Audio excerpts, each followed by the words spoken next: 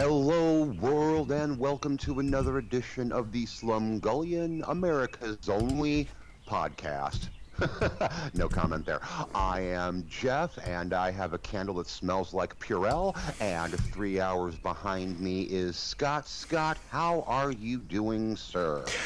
Well, it seems our detractors were wrong.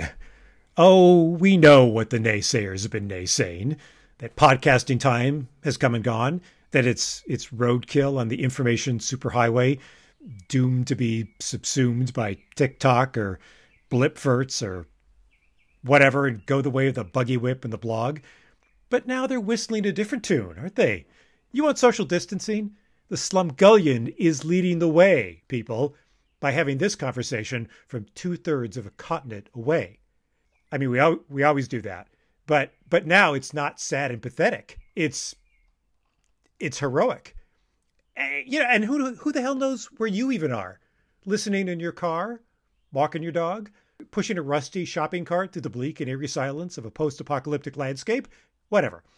At least you're not one of those jerks posting Instagram photos of yourself wolfing down a guac burger in a crowded Red Robin and sucking on the plastic tea to the tabletop ketchup dispenser like you somehow hope that stupidity is also contagious.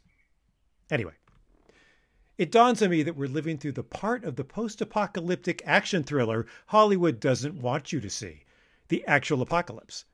Usually that's over and done with by the time the movie starts, and we're just dealing with the post part.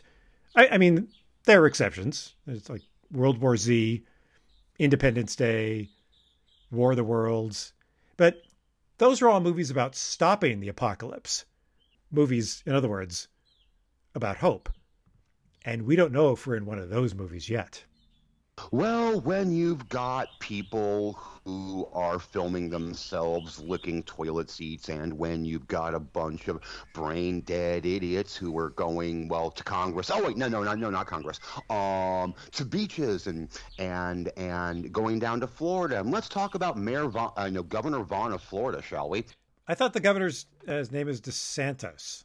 I'm calling him Vaughn because he's keeping the beaches open. Oh, is he really? Oh, jeez. Oh, yeah. You didn't hear about that? No, I didn't. The beaches open. Oh yeah, that's why he's Governor Vaughn. Before we get to the UMC portion of this episode, I do have one thing that, while it may not bring you hope, may bring you a little bit of a giggle. I could use one. You heard about the butthole cut, haven't you? Oh, sure. Release the butthole cut.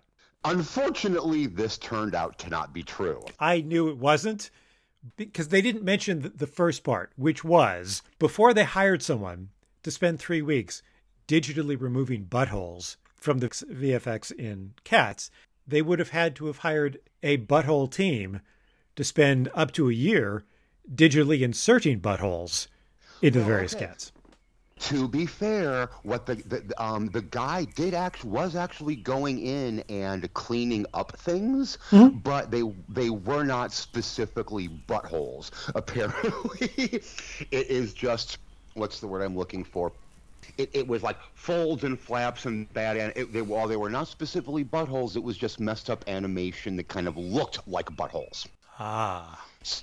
So he was cleaning up just CG, not specifically CG buttholes. They were faux buttholes. Well, and there's nothing worse for all parties. I mean, if you're heading in there, you see a butthole, and you're going for it, and then it turns out to have been just a shadow. Well, that's embarrassing for you. But imagine the person on the other end. Think, I got a butthole. Let's put this to use. Oops. Well, speaking of putting things to use, I mean, while I was sitting there watching Cats, one of the many, many questions that I had while I was watching the film, now granted I was very, very high when I watched it, so you can expect this, is how do they poop?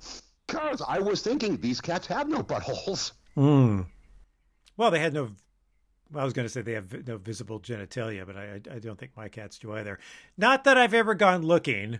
Pervs. Oh, you have. I really honestly haven't. I didn't want to know. I've never accidentally come upon. And I mean, I grew up with dogs. There were times when doggy dicks are unavoidable. Let's just be frank. Like death in Texas. Like death in Texas. The dog's underbelly lipstick dispenser occasionally made its presence known. It's like that line they have the little girl saying in the MST version of Manos, "Oh, mommy, the dog's sharp again." I forgot about that line. Oh my god, that's hysterical. Oh, that is too funny. We hope that everyone is well, especially those of you who are shut in. We hope you are taking your time, relaxing, hopefully reading, not all just the internet. Read a book. Read a script, write a book, write a script. Do things so you don't wind up killing each other in your apartments. Please just wait for the virus to do it itself. I cannot believe I just said that. I can't believe you're surprised that you said that. Point taken. Yeah, no, I mean, my advice would be similar, but slightly less ghoulish, which is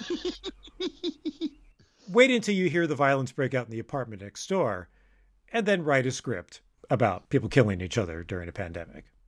I mean, let the pandemic work for you. Let the pandemic pitch you an idea. This is so sad. Every time I hear, back when I was a kid, every time I heard the word pandemic, this is just me being a geek, all I kept thinking of was thousands of pans. I don't mean the metal pans, I mean like the goat dude.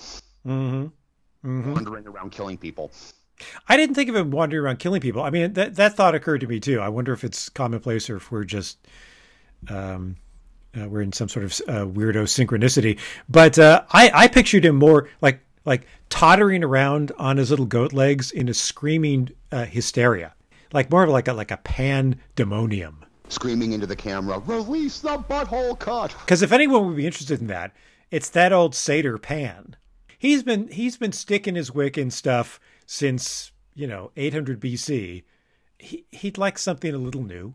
And the human hybrid cats. I gotta tell you, I would much rather watch the butthole cut than the Snyder cut.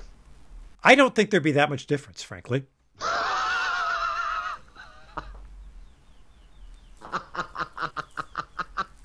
Yeah, either way, there's a lot of buttholes on screen.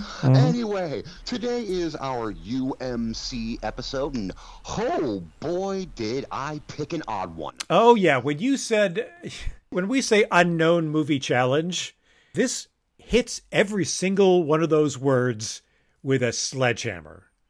You gotta give me points for that at least. Oh, I do. I absolutely do. I give you points and then I deduct them for everything else. But you start out with a few. I completely understand. Now, I freely admit, okay, a little bit of backstory. As I was going through Tubi, yes, I was using Tubi, which is a great service. I freaking love it. If you can go through if you can handle their rather messy menus, you can find a wealth of phenomenal weird shit and cool shit.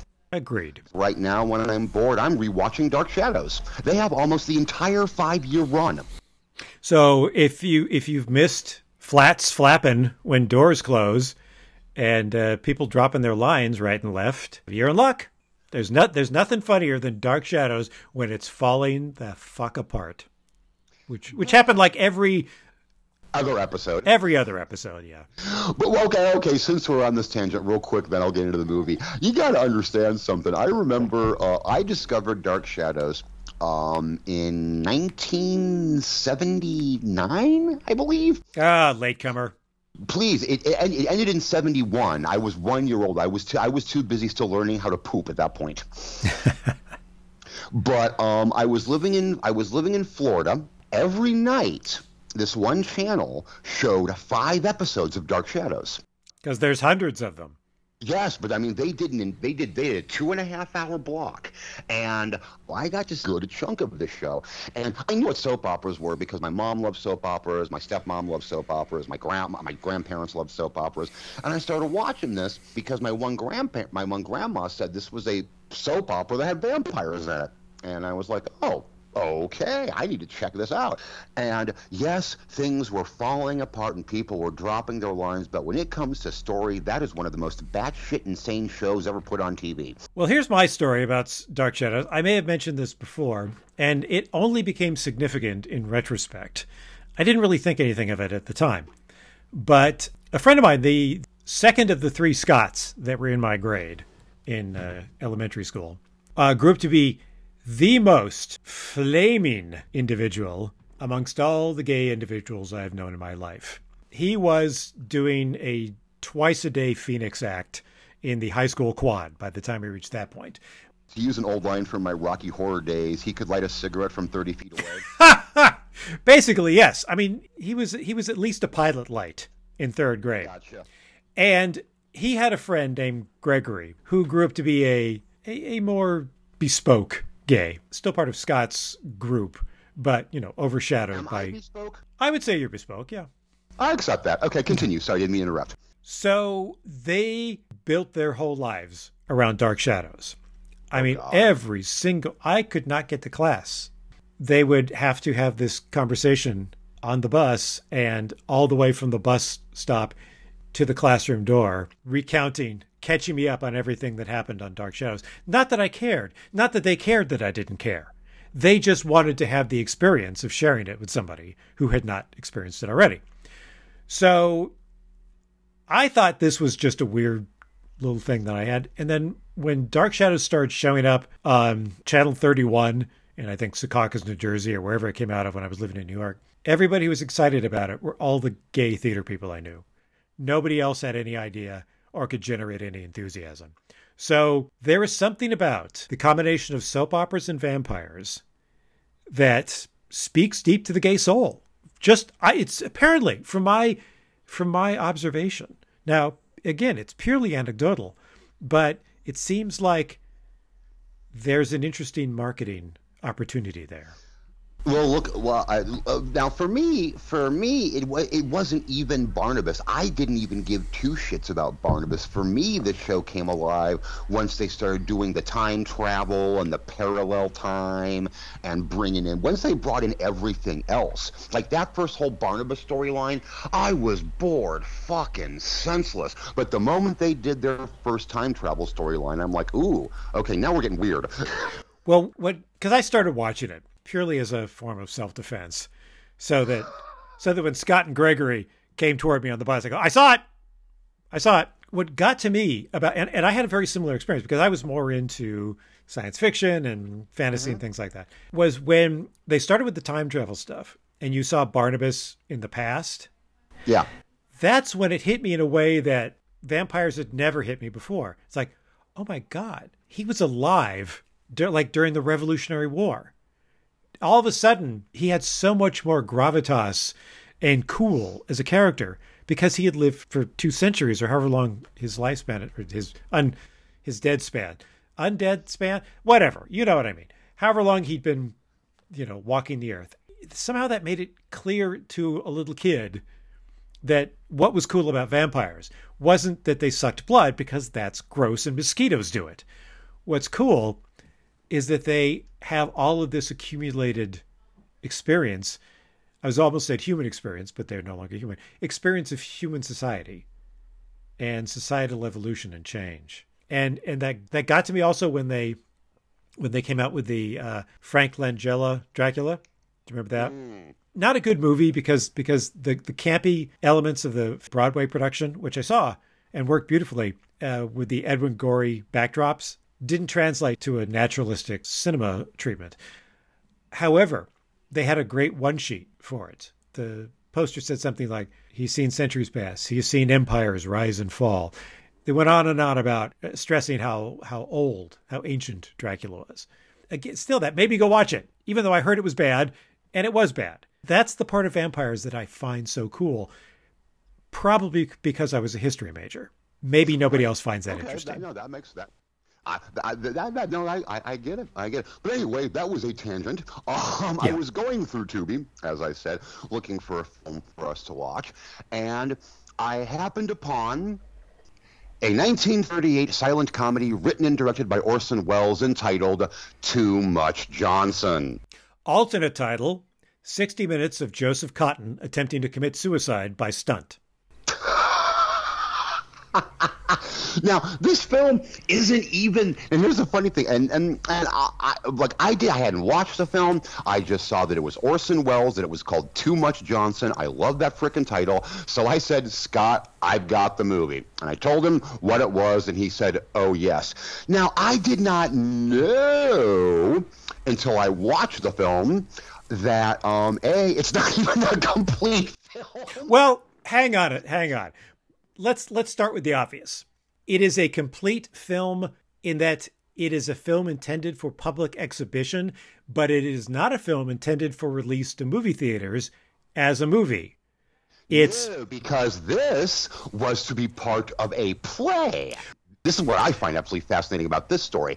Back in 1938, the Orson Welles' Mercury Theater was going to be putting on a production of a play called Too Much Johnson, which was written in 1894, I believe, I believe it was 1894. 1894 by William Gillette, who's probably best known for introducing Sherlock Holmes to the stage.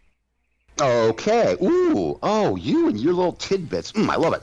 And it was apparently a very broad farce about a woman with a husband and a lover, and the husband finds out about the lover, and he winds up chasing the lover all the way to Cuba. Yeah, actually, the play, there's a bunch of other stuff about oil wells and they go to... Right. I knew that there was a whole bunch of stuff in the play, but this particular film was shot by Orson to be the filmed beginnings of each act. There was going to be a 20-minute film before Act 1, and then two 10-minute films before Act 2 and Act 3, basically setting up the play. Here's what's interesting to me. Orson Welles was doing some amazing, innovative work with the Mercury Theater at that time. The Voodoo Macbeth, Julius Caesar set fascist Italy. It was all very intriguing stuff, and he was trying to push the envelope with this. When you look at the amount of trouble he went through to shoot this, it's pretty incredible. Unfortunately, he discovered that there were no facilities for movie projection in the theater where the show was being staged, so there were gaps in the story, and the whole thing turned out to be a big mess. But the film, which, again, as Jeff said, was not really a film, was thought to be lost, but a print, I think, was unearthed in 2011. In 2013.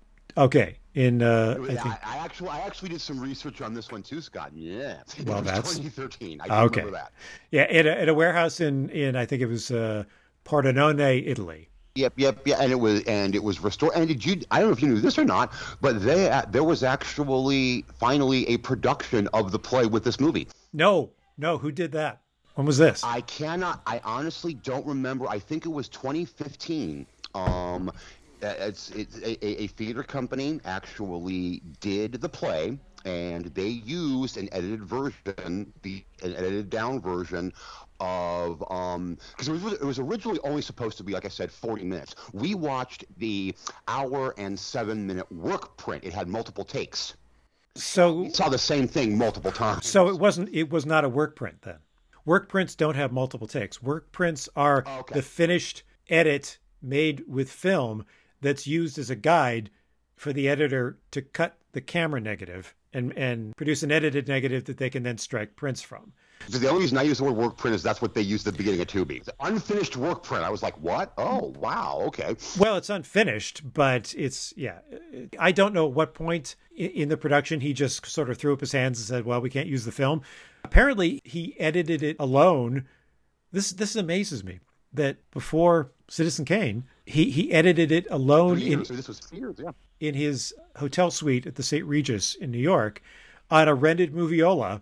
John Houseman said that he would walk into the suite, but you had to step carefully, pick your way through coils and coils of highly flammable nitrate film. So I think this was Welles's idea of a work print, where he had the scenes he wanted, and then he just stuck all the takes together and said, well, let's screen it. We can decide which ones we like best. Originally, it was supposed to be 40 minutes long when it was actually cut down to the size he wanted. The fact that it's an hour and 7 minutes is because there's a bunch of repeated stuff in it.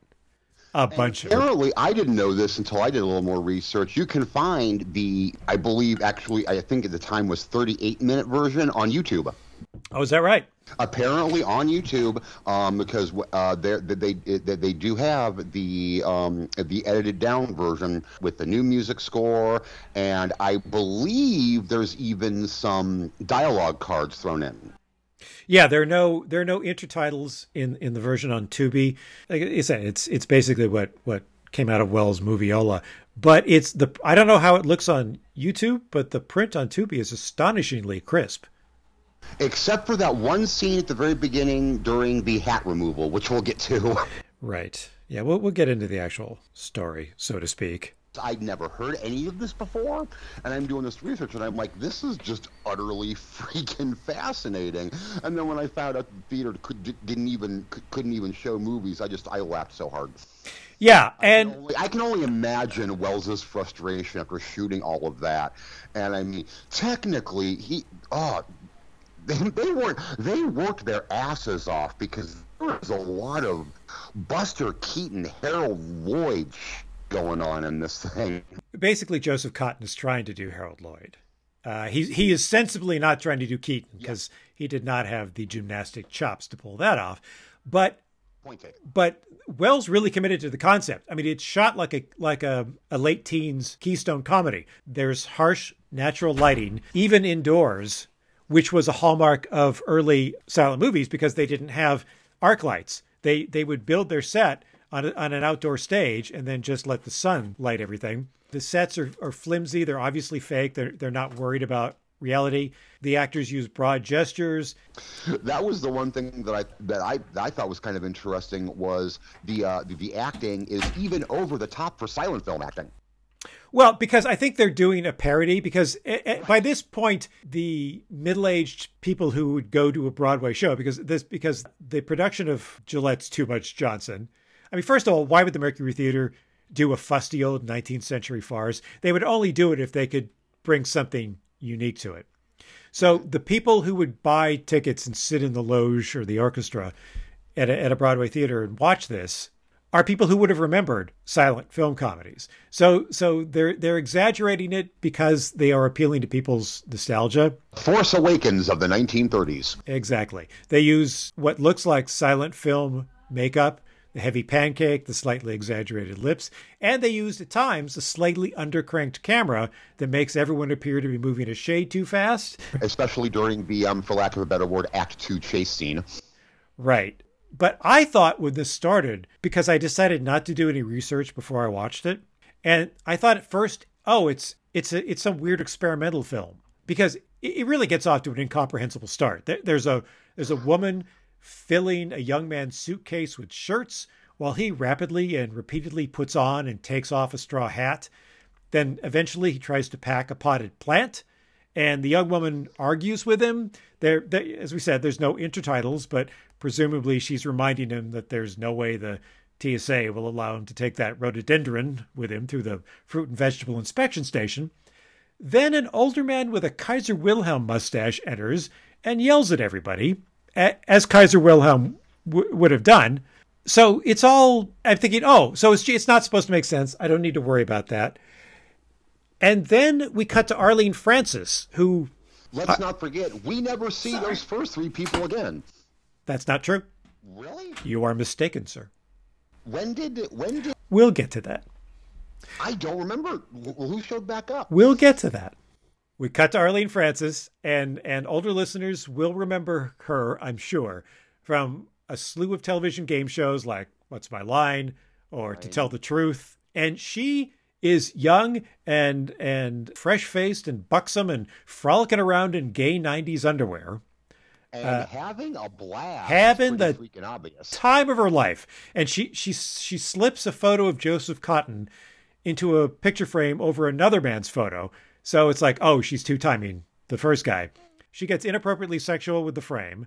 And while this is going on, we cut to an exterior, and gay young Blade, Joseph Cotten, arrives at her door, and he does the exaggerated skulking and glancing around and being suspicious and furtive, so we know he's making whoopee with a married woman, in case the whole picture-swapping thing wasn't clear enough.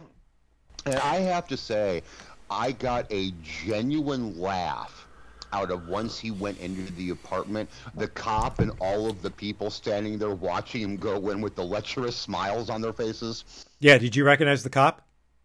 I did not. John Houseman. Really? John Houseman in a cameo role, and we'll see him again a little bit later too. Okay, okay, but I mean that sequence got a genuine laugh out of me. I was like, okay, all right, that's kind of entertaining. That's what I call committing to the bit, and I admire it. Now, Joseph Cotton arrived with a bouquet of daisies, which he immediately drops in shock as he beholds Arlene in all of her corseted and bebloomered glory. And here's something else that made me think it was an experimental film. I still hadn't caught on to what they were doing. The flowers fall to a heap on the floor, and they're all wilted. And Joseph misses the hat stand with his straw boater. Then he walks across the bed and into Arlene's arms like he's Groucho Marx. And then the camera has a panic attack and rapidly cross cuts between the couple necking and the wilted flowers on the floor. I'm going, well, somebody's losing their virginity, apparently. One of them is getting deflowered. And Joseph Cotton's, face with covered in plants. Her face. This was definitely a fuck scene. Oh yeah, she has a potted snake plant, and maybe this was a pun. It's also known as a mother-in-law tongue. The plant starts molesting Joseph while he's trying to pitch woo, and then eventually, all three of them, Joseph, Arlene, and the potted plant, have a fully dressed, slightly off-camera climax, and then they fall asleep. This is a random tangent, but this is sort of appropriate. There's a horrible video game called the game is called Ride to Hell Retribution. Oh. And it's about a biker, and there are several moments in the game when you can have sex, and every sex scene the characters have all of their clothes on. So while I'm watching the three-way between Joseph Cotton, Arlene Francis, and the plant, I thought two things. First was I've got a secret, and second was I thought of that Ride to Hell Retribution. I never knew Wells was a gamer. Man, he was a Renaissance man. So at this point, the husband comes home. The husband from the frame. And the husband. And this is an interesting thing. Joseph climbs out the fake window in the obviously fake set wall onto a real fire escape. And the chase is on.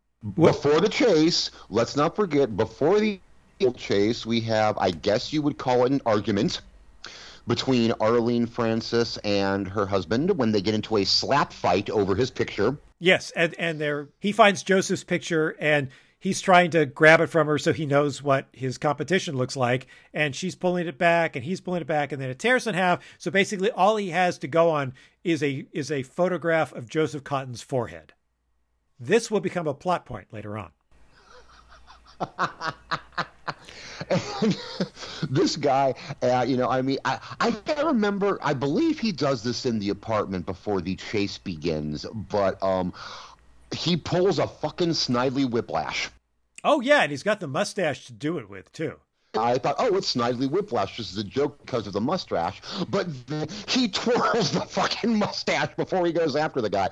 That made me genuinely laugh, too. Right, because that's a wink and a nod to people in the audience who were old enough to remember late 19th century melodramas. And there were a bunch of them. I mean, this was only 1938. Yes. Any 60-year-olds would remember having seen that, even on Broadway back then. But what I loved about the chase scene, and the chase scene takes up a whole bunch of the movie. The whole first part of it goes through the meatpacking district in Manhattan, where I used to work, not as a meatpacker.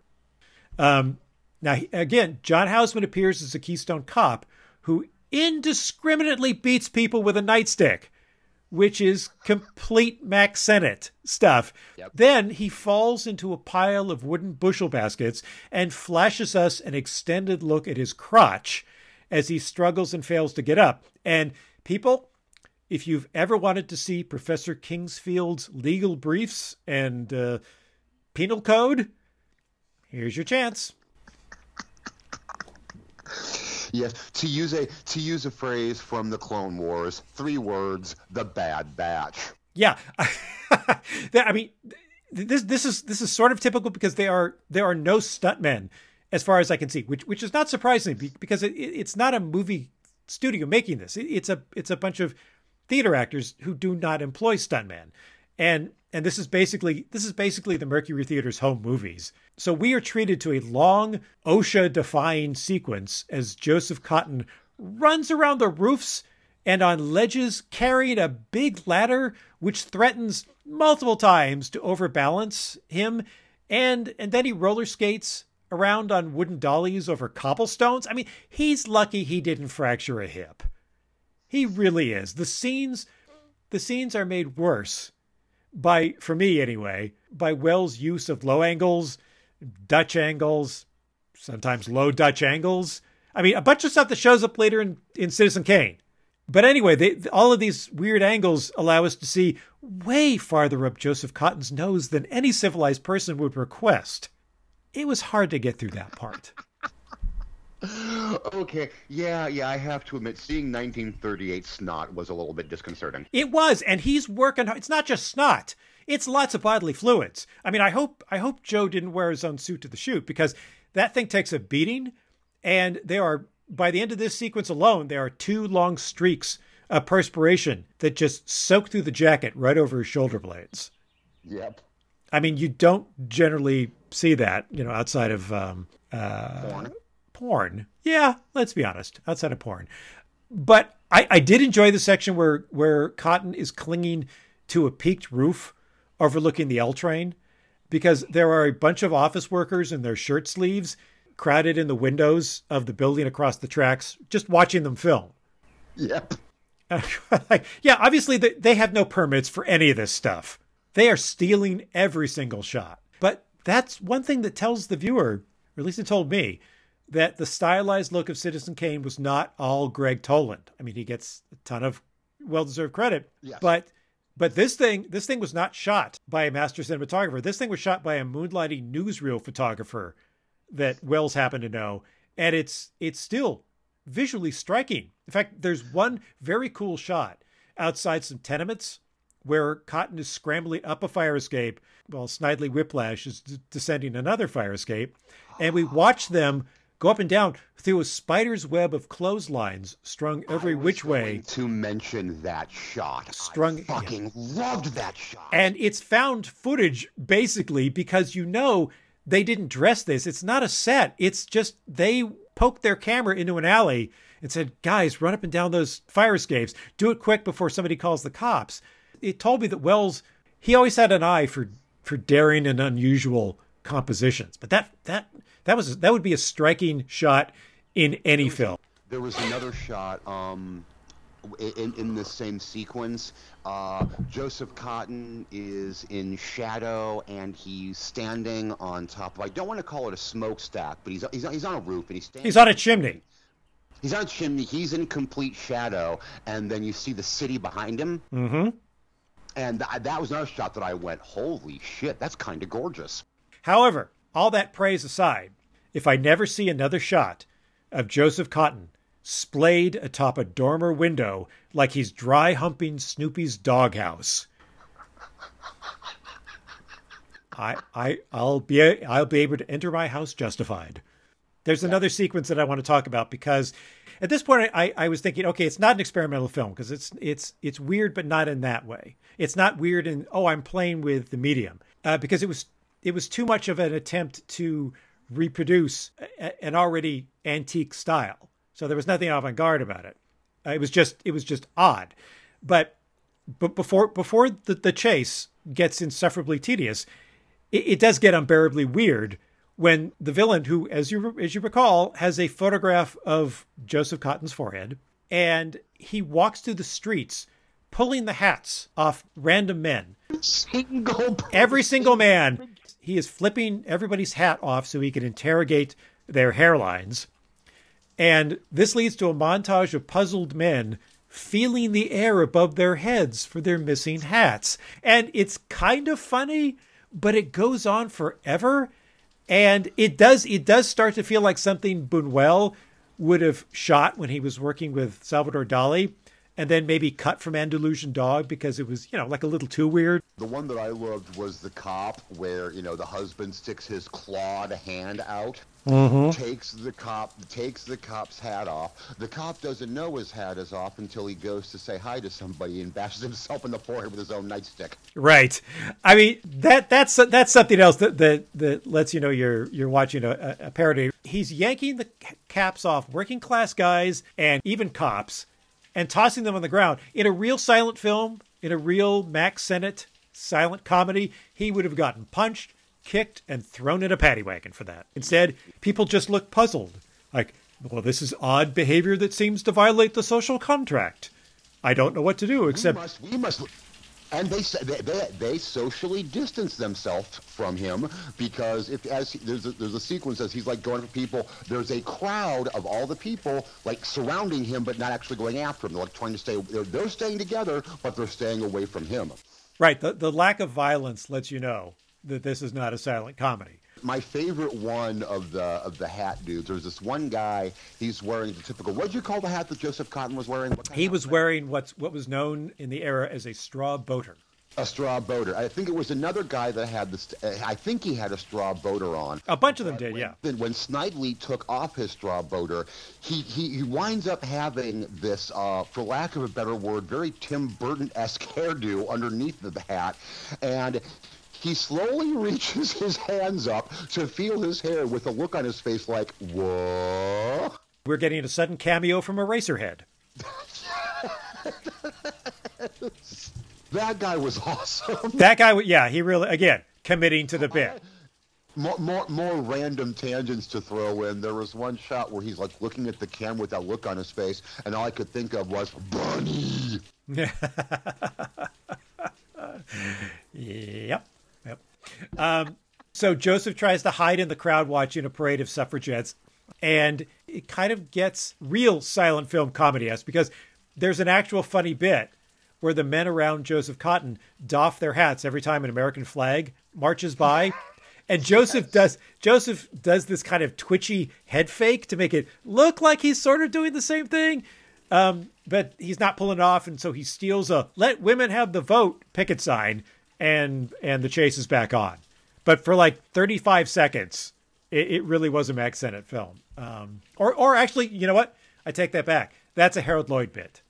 That's a situation Harold Lloyd would find himself in. And, so you asked where the people from the three people from the first scene recur. They recur at this point. Yeah. Because the old man with the Kaiser Wilhelm mustache and the woman who was packing and the guy who was putting on and taking off his hat return. They're in a car. And Kaiser Wilhelm sits in the car and screams and shakes his fist at us. That's right. I remember. I didn't realize that was the same guy. Okay. Right, yeah. You're right. And then when he gets tired of yelling at us, he drives slowly in circles on a pier. I don't know why. And while this is going on, Joseph is trying to sneak aboard a mail boat to Cuba. And I guess hats were cheap back then because nobody picks up their hats after Snidely Whiplash tosses them on the ground. And as people... the streets littered with hats. Littered with hats. It would make a very weird, 28 Days Later shot. No humans. No people. Just hats. What does it mean? There's a shot of people lining the rail, and they are waving goodbye to the people on the dock, and the men are throwing their hats, just tossing them away. I say, what are these things, like 12 cents a piece? I don't know. Maybe they were trying to get the girls on the dock to show their breasts, and they hadn't perfected that whole Mardi Gras bead thing yet. By the way, Joseph Cotton is a little spider monkey, isn't he? The way he climbs around that boat. I mean, this is where his parody of Harold Lloyd is very Harold Lloyd-like. It's also a little Indiana Jones because he is scaling walls and jumping the gap between roofs, and that straw hat never comes off. Never comes off. Before we got to the boat, during the chase scene, whenever the camera was undercranked, they were playing the silent music, but all I could think of was do do do do do do do do do do do do. Yep. There was a little. Benny Hill theme would have played perfectly over that entire sequence, especially when they did the whole Scooby-Doo thing, where they had that one long shot where there's all the different alleys and they're running through the different alleys. Mm-hmm. You know, and I'm pretty sure the way things were set up is like the chase scene is the setup for Act One. The whole sequence before the boat. I have a feeling Act Two of the play took place on a boat. Could be. Never read it.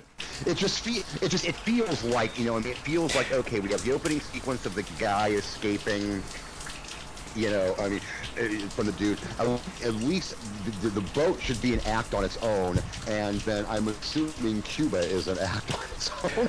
I guess because after Joseph Cotton climbs around the boat for a while, evading Snidely, we cut to what looks like Jacques Tati in a cemetery in the rain on the edge of a cliff in Cuba, I think. And thanks to bad editing or stop motion or something, he teleports around the tombstones, weeping and doffing his pork pie hat until he finds the grave of a little boy, Billy, which is very sad until you notice Billy's gravestone appears to be cardboard and hand-drawn. So I worked through the 5 stages of grief very quickly after seeing that. But then we cut to Joseph, and he's wearing a white suit and a white hat, and he's carrying a white parasol, and he's mounted on a white horse, and he's standing alongside a jungle stream in Cuba. And by jungle stream in Cuba, I mean what is obviously a culvert in the Bronx. But he sits his steed bravely and shades his eyes, gazing toward the horizon, while stagehands hold up fake palm trees next to him. Again, perhaps this was Wells' tribute to Kuroko, you know, the black child stagehands who shift scenery and props in full view of the audience in traditional Japanese drama. Or maybe Joseph Cotton just got tired of getting whacked in the face by falling papier-mâché palms. I don't know. Anyway, the stagehands are in the shot and should have got their SAG cards for it. Oh, and then there's a sword fight.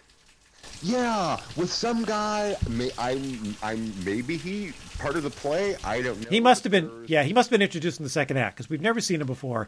But he is sword fighting Joseph on top of. Snidely. Oh, Snidely, right, Snidely. Yeah, he was, and Joseph Cotton just sort of like in the middle of the fight doing something. He's sword fighting Snidely. Right, but they're on top of a cliff, and the camera's at the bottom of the cliff, so we mostly just see their heads and arms and hats. That was when that sequence first started, I honestly had no idea what was going on, but then I said, he's holding a sword. Oh. Yeah, it's again, if you saw the previous act, probably makes sense. Then something that doesn't make sense, Joseph and Snidely sink into what appears to be a pond of wastewater, and again, here comes the weird ass Orwellian take. 2 young women run into camera range, clutch each other, and open their mouths and scream. Fair enough. Then stop screaming. Then open their mouths and scream. Then stop. Then rinse. Repeat. It's weird. It's weird. I think at one point one of the girls looked like she was looking off camera. So I could be wrong, but I think that it was just the same take over and over again. Do it again. I don't think that was intentionally for the film. I do think that was sort of like doing different versions to pick the right take. I think. Could be wrong, but that's what it looked like. That's what it felt like to me. It also felt like, because there's a few scenes where people look at the camera as they're walking or climbing. That obviously renders the take unusable, but Wells kept it in. And a couple where people seemed like they were on the verge of breaking up. So I think some of this, I think he was going to show this to the actors. And in addition to deciding what takes get the best reactions, I think some of it was just like the blooper reel that they show at rap parties. I think some of it was just for fun. But that's pretty much the movie. I mean, they sink into the water. It kind of looked like by the end of this particular sequence, Snidely and Harold Lloyd kind of got together, because, you know, at one point they're walking off together, kind of arguing, kind of talking. We see them together in the water while it's raining. He holds up an umbrella as they're in the Hudson. And yeah, that is pretty much it. Well, if I'm not mistaken, in the actual play, the actual 1894 Gillette stage farce, There's no real adultery. It's just presumed mistaken adultery, because you have to have mistaken identity or mistaken belief in order to have a farce. So the fact that there is obvious boot knocking going on at the beginning of this is Wells' attempt to, again, update the farce. So it's not clean and wholesome. There's actual adultery going on. There really is no way that you can watch that Arlene Francis, Joseph Cotton plant threesome and not think that it's a threesome. No. There's absolutely no way you can interpret it any other way. It's a sequence. It's a sequence that lacks ambiguity. Let's say that. All it needed is a bow chicka wow wow. Yeah, exactly. A little yakety sax in the chase, a little wah wah pedal in the sex scene. Again, you basically got like a 8mm porn loop from Times Square, circa 1971. And that was too much Johnson. Too much Johnson. Was it too much Johnson, or was it just enough Johnson? I feel like it was probably too much Johnson, especially since we never find out who Johnson is. It's not Joseph Cotton. I personally think that too much Johnson means exactly what I thought it meant. This is what happens. This is all the trouble that happens when a woman has two lovers. Too much Johnson. Could be. Did they even call Janis Johnson back then? I don't know. I mean, when you say back then, do you mean 1938 or do you mean 1894? Because slang changes quite a bit, as you know. Yeah, that's what I mean. I mean, especially considering, in 38, if indeed you're right, and there was no boot knocking in the original play, since there obviously is in the Wells version, I would say then. I'm sure they leaned into that. I mean, I wondered that myself when I was watching a bunch of old commercials from the early 50s, and one was for Johnson Wax. And I just wonder, did anyone ever get the wrong idea about this and try to use it as a marital aid or a sexual lubricant? Because I don't think that would have worked out well. But Johnson Wax, there you go. Oh, but maybe not. I gotta tell you, as weird and as unfinished as this was, I kind of thoroughly enjoyed watching it. It's just as a time capsule period piece thing. Oh, I found it very absorbing and also terrifying, because I knew that the stuff that Joseph Cotton was doing, whirling around on a peaked roof with two ladders lashed together. Maybe they had a mattress on the ground, but if he fell, there's a good chance he didn't know how to fall, that he was going to just snap his neck. I mean, the film had me in a way that Harold Lloyd thrill comedy did not, in that I was confident Harold Lloyd knew what he was doing and was at no point in mortal peril. I was not so sure about Joseph Cotton. The third man could have had a very different cast. Apparently this wasn't that, and this was Wells pushing for Cotton, because apparently he was not. I don't know if he was not known as a comic actor, but this was, according to what I read, Wells was so sure that Joseph Cotton was so. I think the phrase that I read was so sure of Cotton's comedic talents. That's the quote. I've never really thought of Joseph Cotton as ha-ha funny, but I will say that he is the very definition of game. He was game. Oh, man.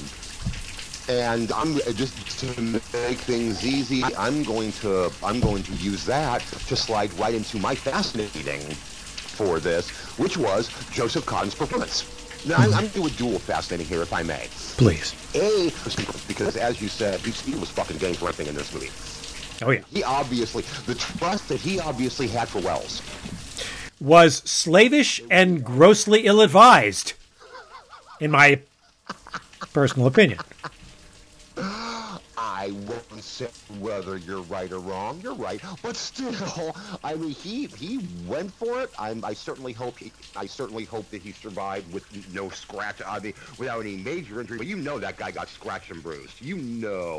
Oh yeah, well, you just look at the amount of brick and mortar dust he was leaving on his elbows and his knees. Those things were scratched up and swollen the next day. You know that. Oh yeah, oh yeah. And my other fascinating thing was I just found it interesting that 3 years before Citizen Kane, you can see what an absolutely brilliant director as far as like composition Orson Welles was. Because as we already said, there are some individual shots in this thing that are absolutely fucking beautiful. Yes. I'm looking at this going, okay, yeah, I can see that. After watching this, I'm like, I totally believe that the man who directed this would direct Citizen Kane 3 years later. I totally buy it. Yeah. Now, my irritating thing, and this is one of the first times that it isn't directly related to the film but to the story, is I wanted to know what the fuck was going on. Yeah, you're not going to get that just from watching these filmed segments. No, I mean, it was fascinating as a time capsule and watching, a very young director and a very young actor, really doing some phenomenal stuff. But for actual story, the story dude in me is going, okay, how does this tie in? Why did he go? What is going on here? It's one of the rare films where the more you watch, the less you know what's going on. That is such a great way to put it, Scott. Thank you. But yeah, no. For the first time, I can say, yeah, my irritating thing is I wanted to know more, and there was nothing there. Scott, you sir. Yes, it was a fascinating experience, and one I'm not eager to repeat anytime soon. But I was reading that Wells biographer Brett Wood thought the film segments were Wells' attempt to, as they said, recreate the multimedia presentations from the earliest days of film, when that was typical. There would be stage acts, slideshows, one-reeler movies, all in the same bill. And it makes sense to me because why else would a visionary like Wells, who was making headlines with every tradition-defying Mercury Theater show at that time, want to dust off this old 19th century farce? It would be like Mike Nichols doing a dinner theater production of Charlie's Aunt. Kind of a waste. So I get that. Okay, now I want to see that. Yeah. He stages it like Who's Afraid of Virginia Woolf. Everyone's really bitter about Charlie and his aunt. I wish that would have happened. So I get the conceit, but what's really interesting to me is this wasn't just a throwaway bit of business to liven up this creaky old vehicle. He shot 25,000 feet of film all over New York from Battery Park to Yonkers. They built sets. They fit the actors with period-appropriate costumes. They brought in picture cars. They assembled large crowds of extras. And yet, after going through all that trouble, it's only after Wells assembled a 60-minute print of the film that he realized the ceiling of the theater where they were staging the play was too low to project movies. The simultaneous attention to and blindness to detail is astonishing. It's like you rarely see those two hand in glove like that. Another interesting thing, just is throwaway, in addition to a cameo by John Houseman's crotch, I also saw Mary Wicks. Mm-hmm. If the name's not immediately familiar, she's one of those character actresses who you would immediately know her face. She played lots of nurses, lots of housekeeper roles. She was Sheridan Whiteside's nurse in The Man Who Came to Dinner. She was another nurse in Now Voyager. She was the busybody hotel keeper in White Christmas. And in this, she puts her comedic gifts to work by watching a woman pack a suitcase. Packing suitcases is a major theme of this work. And then tromping up the gangplank to the mailboat several times. Irritating. Irritating is the same thing that irritates me about pretty much every Joseph Cotten film, which is Joseph Cotten. He's not a bad actor. Yeah. He's not a bad actor. He's not a bad actor at all, but I just don't get the appeal. And even when I'm not looking up at the contents of his nose, I'm still not enjoying him being on screen. I don't know. It's just a matter of personal preference. Again, not really a substantial criticism of any sort. So I can't necessarily recommend that people watch this unless you happen to have French's copy of Too Much Johnson, the stage play, in which case presumably you can follow along. Or if you are a Wells aficionado who's seen all of his work and want to see something you've never seen before. As Yes. long as you go into it knowing what you're about to see.